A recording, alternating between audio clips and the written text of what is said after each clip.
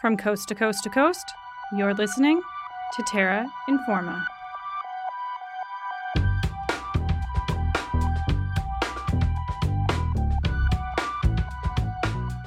Hello and welcome. I'm Elizabeth Dowdell, and I'll be your host for the next half hour of Environmental Radio. I'd like to begin this episode by acknowledging that Terra Informa is a production of CJSR 88.5 FM, a campus and community recording studio located in Edmonton, Alberta. We are situated on Treaty 6, the historic and present territory of Cree, Métis, Blackfoot, Dene, and many other First Peoples that live and gather here. As you listen to this week's story, we ask you to consider the different ways of knowing you can approach scientific information with. Do you take a Western scientific view of the world? Or do you consider the diverse, local, and Indigenous knowledges that contribute to our understanding? We encourage you to explore how scientific and research institutions have been tools of Indigenous oppression, and what universities or other research institutions around you are doing to decolonize these systems. We all have a role to play in this relationship that is treaty. This episode, we talk about science communication with Kenneth Tam, Communications Associate with the Future Energy Systems at the University of Alberta. Kenneth and Terra Informer Sonik Patel discuss the importance of sharing research, the innovative ways Future Energy Systems is trying to communicate their research, and some of the challenges Kenneth has faced in this project. Before we get to that, here are this week's headlines.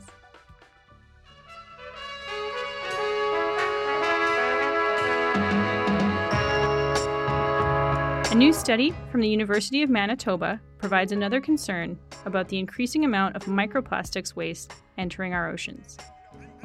Microplastics are small pieces of plastic, smaller than 5 millimeters. These particles can be created as larger pieces of plastic break down or from microbeads, which are small pieces of plastic often used in cosmetics products. It's estimated that between 8 and 12 million tons of plastic is dumped in the ocean every year, and this has disastrous impacts on the environment.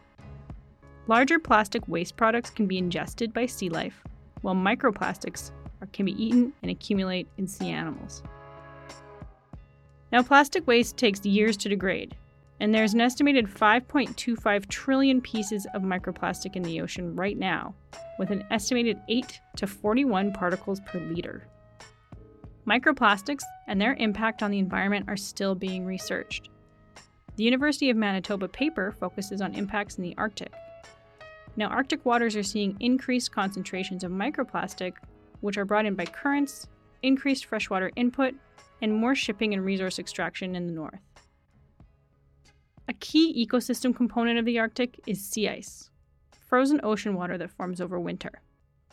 Sea ice increases the salinity of the water beneath it, or how salty it is, and this affects ocean circulation patterns, which are crucial for the ocean ecosystem, as mixing of these waters brings nutrients to the surface.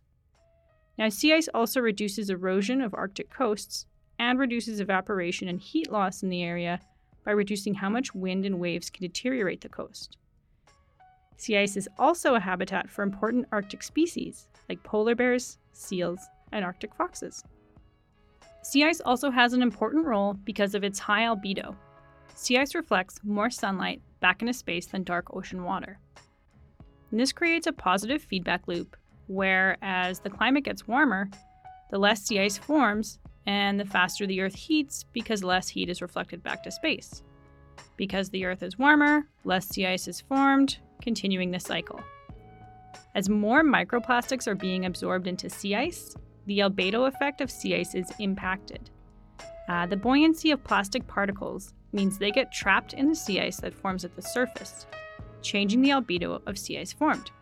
While the current concentration of microplastic particles in Arctic waters is not high enough to change albedo, increases in microplastic concentration could have substantial impacts.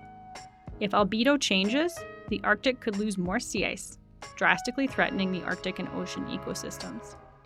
This study and ongoing efforts to study microplastic illustrate the importance of addressing our plastic pollution and ocean waste dumping.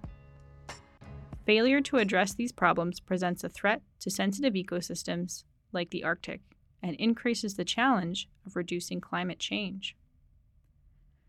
So you might consider what I just did there in the headlines a bit of science communication.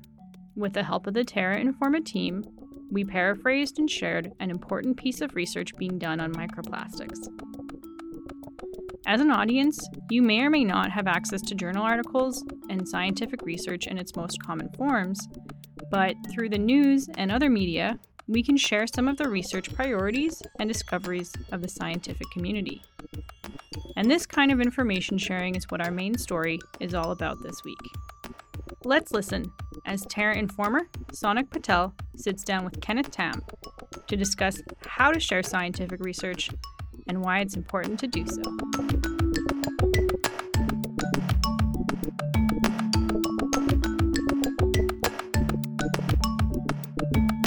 In 2016, the Future Energy Systems Research Initiative was launched, funded by $75 million from the federal government's Canada First Research Excellence Fund.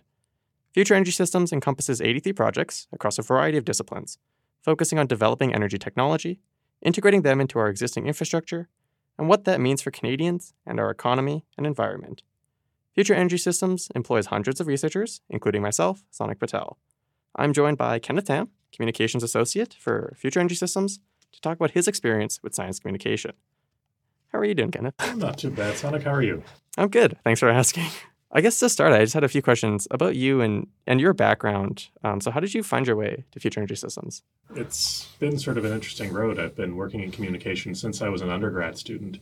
It started for me, actually, my first job in communications was the summer before my first year of university at Wilfrid Laurier back in Ontario. I joined the communications team for our varsity sports teams, and so was doing a lot of the work for, game day programs and all that sort of thing. And so I was doing communications all the way along through my studies. And then when I graduated, my studies are in history, so I did a BA and then an MA. And when I graduated and I was looking for work, a friend of mine put me in touch with a no-chance candidate for the House of Commons federal politics who just needed some help. There was no chance he was going to win. And then we actually won that race by 17 votes. So I ended up doing communications for him for a couple of years and got to learn a fair bit about communications in the political world. But being in that area in Kitchener-Waterloo, we were there where the University of Waterloo is, where Perimeter Institute for Theoretical Physics is, Institute for Quantum Computing. So much of what we did was actually related to research that I really got a taste for it. And so a few years down the road, I spent some time in the financial sector, and then I came to the University of Alberta to a different research institute to do research communications. And then, as you said, Future Energy Systems launched in 2016 and got funding in 2016, launched in 2017. And so I came across to do communications there. Our Canadian listeners and prolific readers will recognize you from your science fiction work in the past. Is that a fun transition going from writing science fiction to, I guess, science near future or science fact? It is. It's definitely two different things, but it's incredibly helpful to have sort of the experience developing science fiction stories and figuring out what that readership is looking for and what they respond to, and then changing the source material to something that's real, and then trying to use the same tools to make research, which a lot of people think could be dull or boring, but to try and turn that into stories that people are going to be interested in reading. And it's not hard because the researchers are incredible. So I just try and use the toolkit from writing fiction to write real stories. And obviously we don't make anything up with Future Energy Systems. That's an important thing to make clear. But it is, the tools of writing fiction. How do you construct a story? How do you make sure that people understand, or that readers understand the people you're writing about? Those are important tools that we definitely use in both places. This is my first experience with Research Initiative. And I was a little bit surprised when I heard that they had a communications, group that focuses on that. So why do you think communications is important for research projects or initiatives to have? It's especially I think what's happened in recent times is people have realized that you absolutely need to, first of all, focus on having good science, good research. Whatever your discipline is, whether you're in the natural sciences, the social sciences, the humanities, you absolutely need to focus on the quality of that research, make sure it's done correctly, ethically, rigorously. All of those things are vital. But what especially we're finding now in the age of social media, where you've got so many people who, just because they can write 120 or 240 characters that sound pretty convincing, you don't want the world just listening to those people who might have an agenda, might just not know, might not have the information on hand. But so much of what's being out there in the discourse right now, so much of what's going on in politics right now seems to be really deeply informed by those sorts of experts who aren't necessarily hands-on with the latest science, with the latest research, whatever it might be. And so the role that the communications teams in these research programs are playing is to try and take the research that's getting published in journals, that's getting presented at conferences, and then also hopefully turn it into a format where it's digestible by an audience who isn't going to conferences, isn't reading journals, probably has no interest in it. But this research is deeply going to affect their lives. And so where this research communication piece, science communication piece has really been picking up steam in the last decade, I'd say, is as people realize that there's an audience out there in the public who want to know this stuff, but don't have, a PhD behind them. And so they need somebody in between to just try and help bridge that gap as much as possible. So you've mentioned that the kind of way that we implement science is changing. Are you seeing some resistance from the researchers who are concerned that their work is being politicized as they're doing their projects?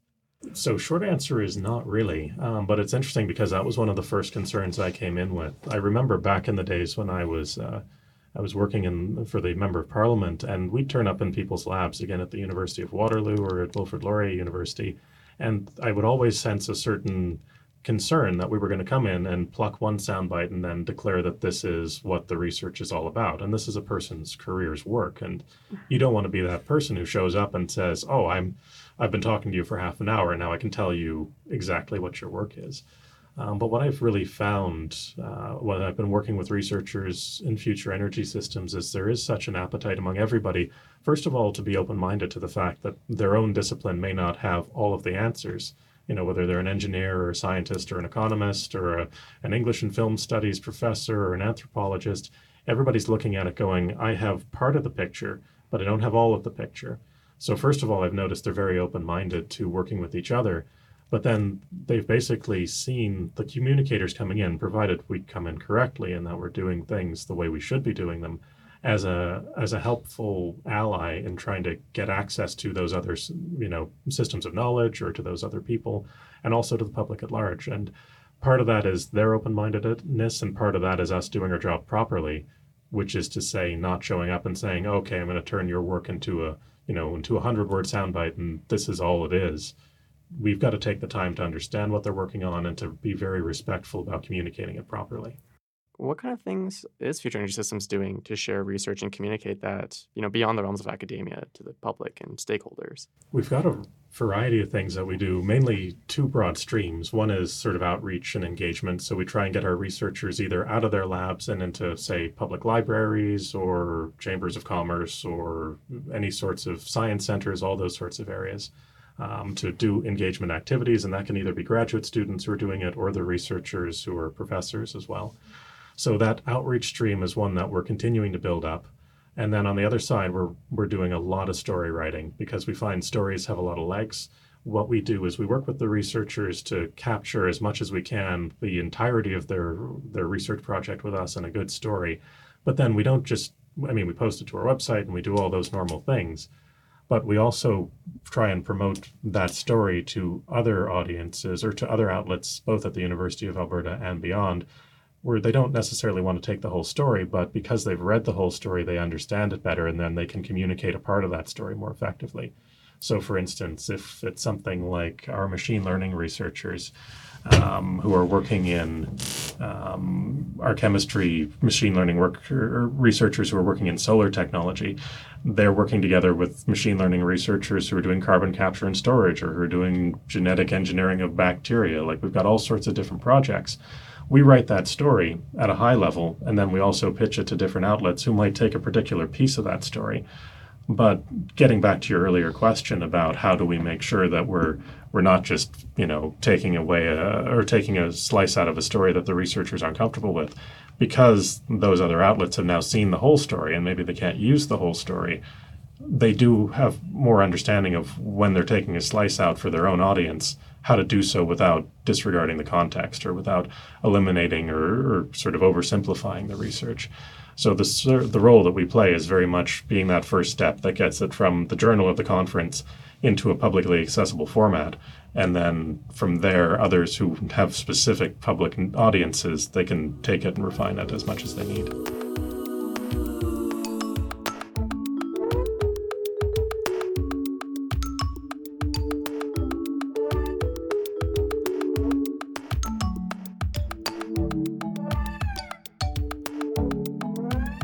So in the course of your work with science communications, what do you think are the largest challenges that we're facing when we're trying to communicate our research? I think it's just the sheer amount of communication that's happening, quite frankly. So, I mean, the challenges of research communication when we're doing it is it's always solving a puzzle. You talk to the researcher, you try and figure out how do you take a discipline that can be so complex and so impenetrable in some cases and make it accessible. And so there's all sorts of techniques you can use. You're using analogies, you're making the stories about people. These are all just the tools of the trade. But no matter how good a job you do, the challenge is how do you get that story out there in such a way that it's competing with the other, stories that are being communicated on Twitter or on Facebook, which may not be based on the same level of research that the stories we're working on are. And that's really the challenge where no individual communicator, no individual communications team can do it by themselves. It really is about building an ecosystem of trust where you are providing expertise to other communications people, to the media, and over time, gradually, the entire narrative is starting to get out there. But there's no sort of silver bullet where I'm going to write this story and write this tweet, and then suddenly everybody's going to know the latest and greatest about solar energy or wind energy or something like that. It's a slow-moving process of sort of an iterative process of get a little bit more out there, build up some more trust, keep things moving along. Right.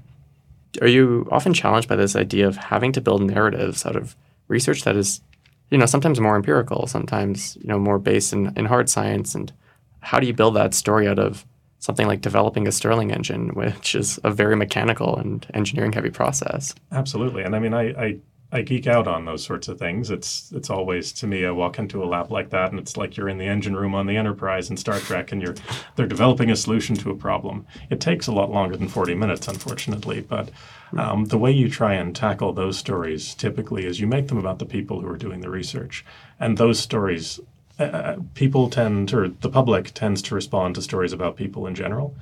And if you can give them a look behind the curtain at what it is really like to do this kind of research, whether it is a mechanical engineer developing an engine and getting it to turn over, and you've got grad students designing things and 3D printing things and building them, and they don't work, so they go back to the design phase and they build new things, and suddenly it works. I mean, that's an interesting process. Down the line, if one of them was super successful, you could make a movie out of that. It may not be particularly a blockbuster, but there's definitely a compelling story there. Mm-hmm. And that goes whether you're talking about mechanical engineering, whether you're talking about the social sciences. I mean, talking about researchers who are going out and doing qualitative interviews in communities. What stories are they finding? What are they experiencing when they fly into a community? Always making it about the people who are doing the research and exploring their motivations, why they're doing it. Not only does it make it an accessible narrative, but it also qualifies why a reader is reading that story. Because one of the questions we always have to deal with, if you just present facts without context, anybody can shrug and go, well, you've got your facts and I've got my facts. But if you're telling the story of the person who is gathering that data and why they're gathering that data, it makes it a lot more compelling, and it takes away some of those questions about, well, can I trust this person? Mm-hmm. Because if you're following them from start to finish in the process, you realize what's going on, and you're more inclined to give them the benefit of the doubt when they say, look, you need to pay attention to this. Are you experiencing any political challenges from people that that are denying climate science, or from people that think it's a challenge to our economic systems? I think so. Personally, no, and it's been quite gratifying that I think our audience is a lot of open-minded people. I also think that we're very fortunate to be in Canada, frankly. I know that obviously on social media and online, borders don't matter so much when it comes to some of these debates, but I think being a Canadian institution, publicly funded, there's an expectation that researchers are here to follow the data, to follow their own convictions, and to actually dig into these issues. moreover, I think it's pretty clear that wherever you land on the political spectrum in Canada, there is a concern about our climate. And people can have their debates about exactly what factors are contributing to climate change, but energy doesn't even necessarily need to hinge on that question of whether or not you believe in climate change or not. There's so many aspects to changing an energy system, from energy independence. I mean, you look at the benefits of decentralized renewable energy for communities. I mean, those communities in rural Canada say the impact of climate change, there's maybe 300 people there. Whatever they do may not affect climate ultimately. But if you can give them an opportunity to generate their own power separate from the grid, that gives them ownership of it, you're talking about changing their way of life. And so there's so many questions beyond just carbon emissions and the climate related to energy. And I think people are genuinely interested in what could possibly come next with those changes. And that's something that we like to do because we don't want it to be a one-note conversation. Energy systems have such a profound impact on our society that there's a lot of different conversations that we need to engage in. Yeah, I think on my end, doing social research, that's kind of where I feel like I fit in, taking these kind of technologies and moving them to a realistic implementation stage. Mm-hmm. From the communications perspective, what is it like translating these sometimes abstract technologies or ideas and telling people what kind of tangible impact that will have on them? It's fun, honestly. And again, it sort of comes back to, you start with the people who you're writing about or whose story you're telling. If I could get everybody in the world, or at least everybody in Canada, to just show up here and spend half a day with any of our researchers, it would just, I think, shed light on what's going on when they read headlines or they read stories or they hear people in conversation saying scientists say this or research says that. They're often hearing about research in the context of an argument that they're already participating in.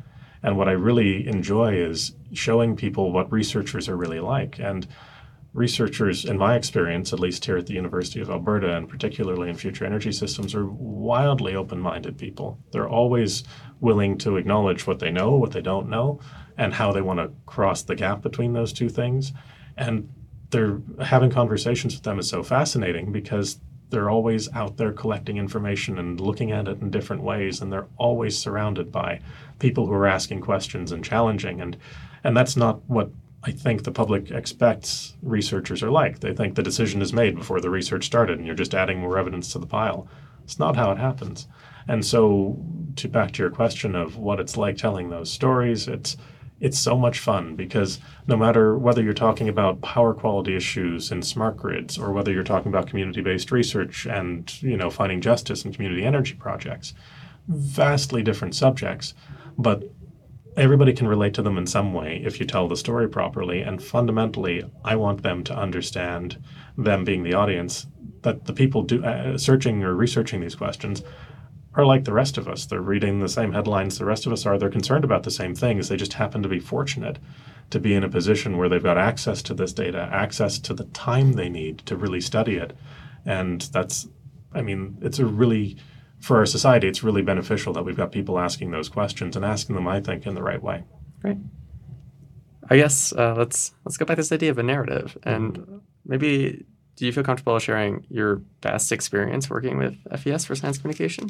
So it's been fascinating because the University of Alberta has a number of different faculties, and we've got engagements with 8 of them.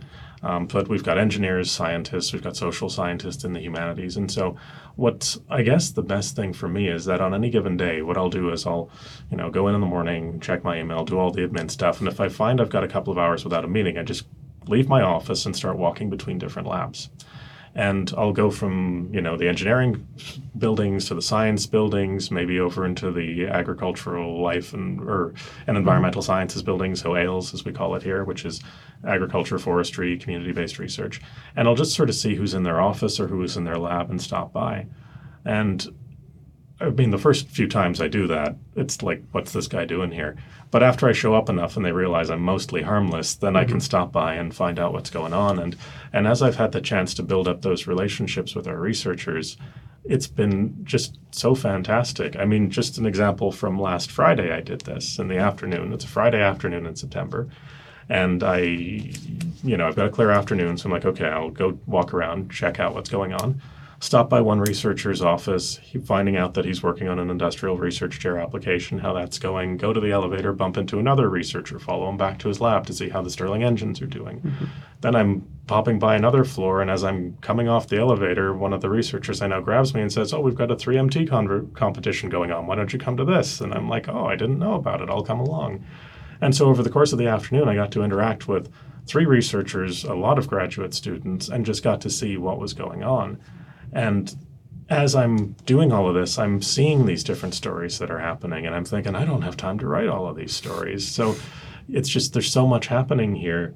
And to be the communications person, I'm privileged to have this access to all of these different researchers, and they're willing to give me some time and tell me what's going on. And I'm so grateful for that.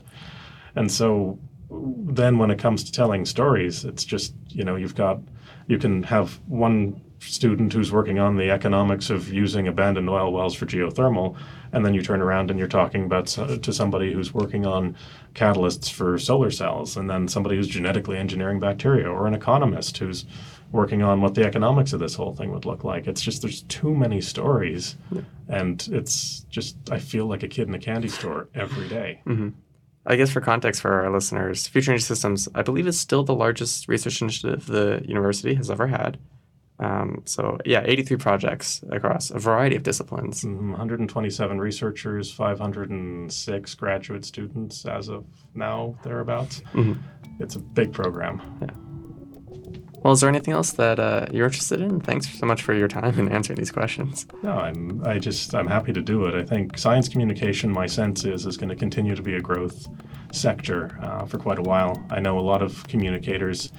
Being in the communications field, I always say, is sort of like saying that you're a driver professionally. And, if you say, oh, I'm a driver, and then somebody goes, well, what do you drive? That's where the real question is. Do you drive a limo, or do you drive a tank, or do you drive a truck? Or so in communications, there's all sorts of different communicators. There's people who focus on, media relations. There's people who focus on corporate communications, internal communications.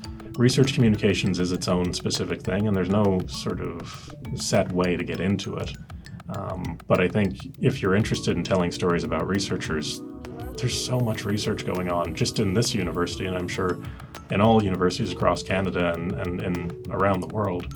So if it's something that you think is important, you like telling stories, you like telling fictional stories, and you're not sure what to do with that skill set, always keep an eye out for those positions in post-secondary institutions where you can use those skills to try and help people who are doing the good work and want to get it out there. Because we need to let the public know what's going on. It's some pretty incredible stuff. Absolutely. Well, if you're interested in Future Energy Systems, you can visit their webpage, futureenergysystems.ca, where you can see a wealth of resources and research. You can also follow Future Energy Systems on Facebook. Yeah. And on our website, you'll also find a map of renewable energy projects that our host here has helped put together, as well as some reports that he helped write, which are pretty fascinating stuff. Yeah. If you're interested in hiring me, you can email me at Sonic. We'll see if that stays in the interview. This has been Sonic Patel, joined by Kenneth Tam. Thanks so much for your time. Thanks.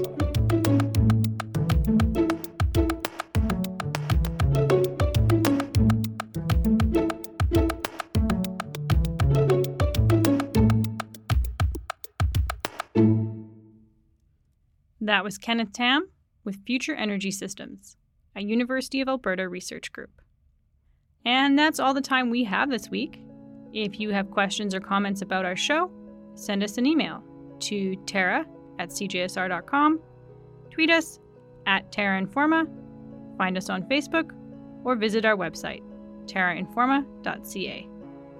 Thank you to our volunteers, Sonic Patel, Hannah Cunningham, and Carter Gorzitza, for creating this week's episode. Terra Informa is entirely volunteer-run, and we survive because of generous donations to our host studio, CJSR 88.5 FM. Consider a donation to your local radio station to keep stories like this on the air. I've been your host, Elizabeth Dowdell. Thanks for tuning in, and catch us next week, right here on Terra Informa.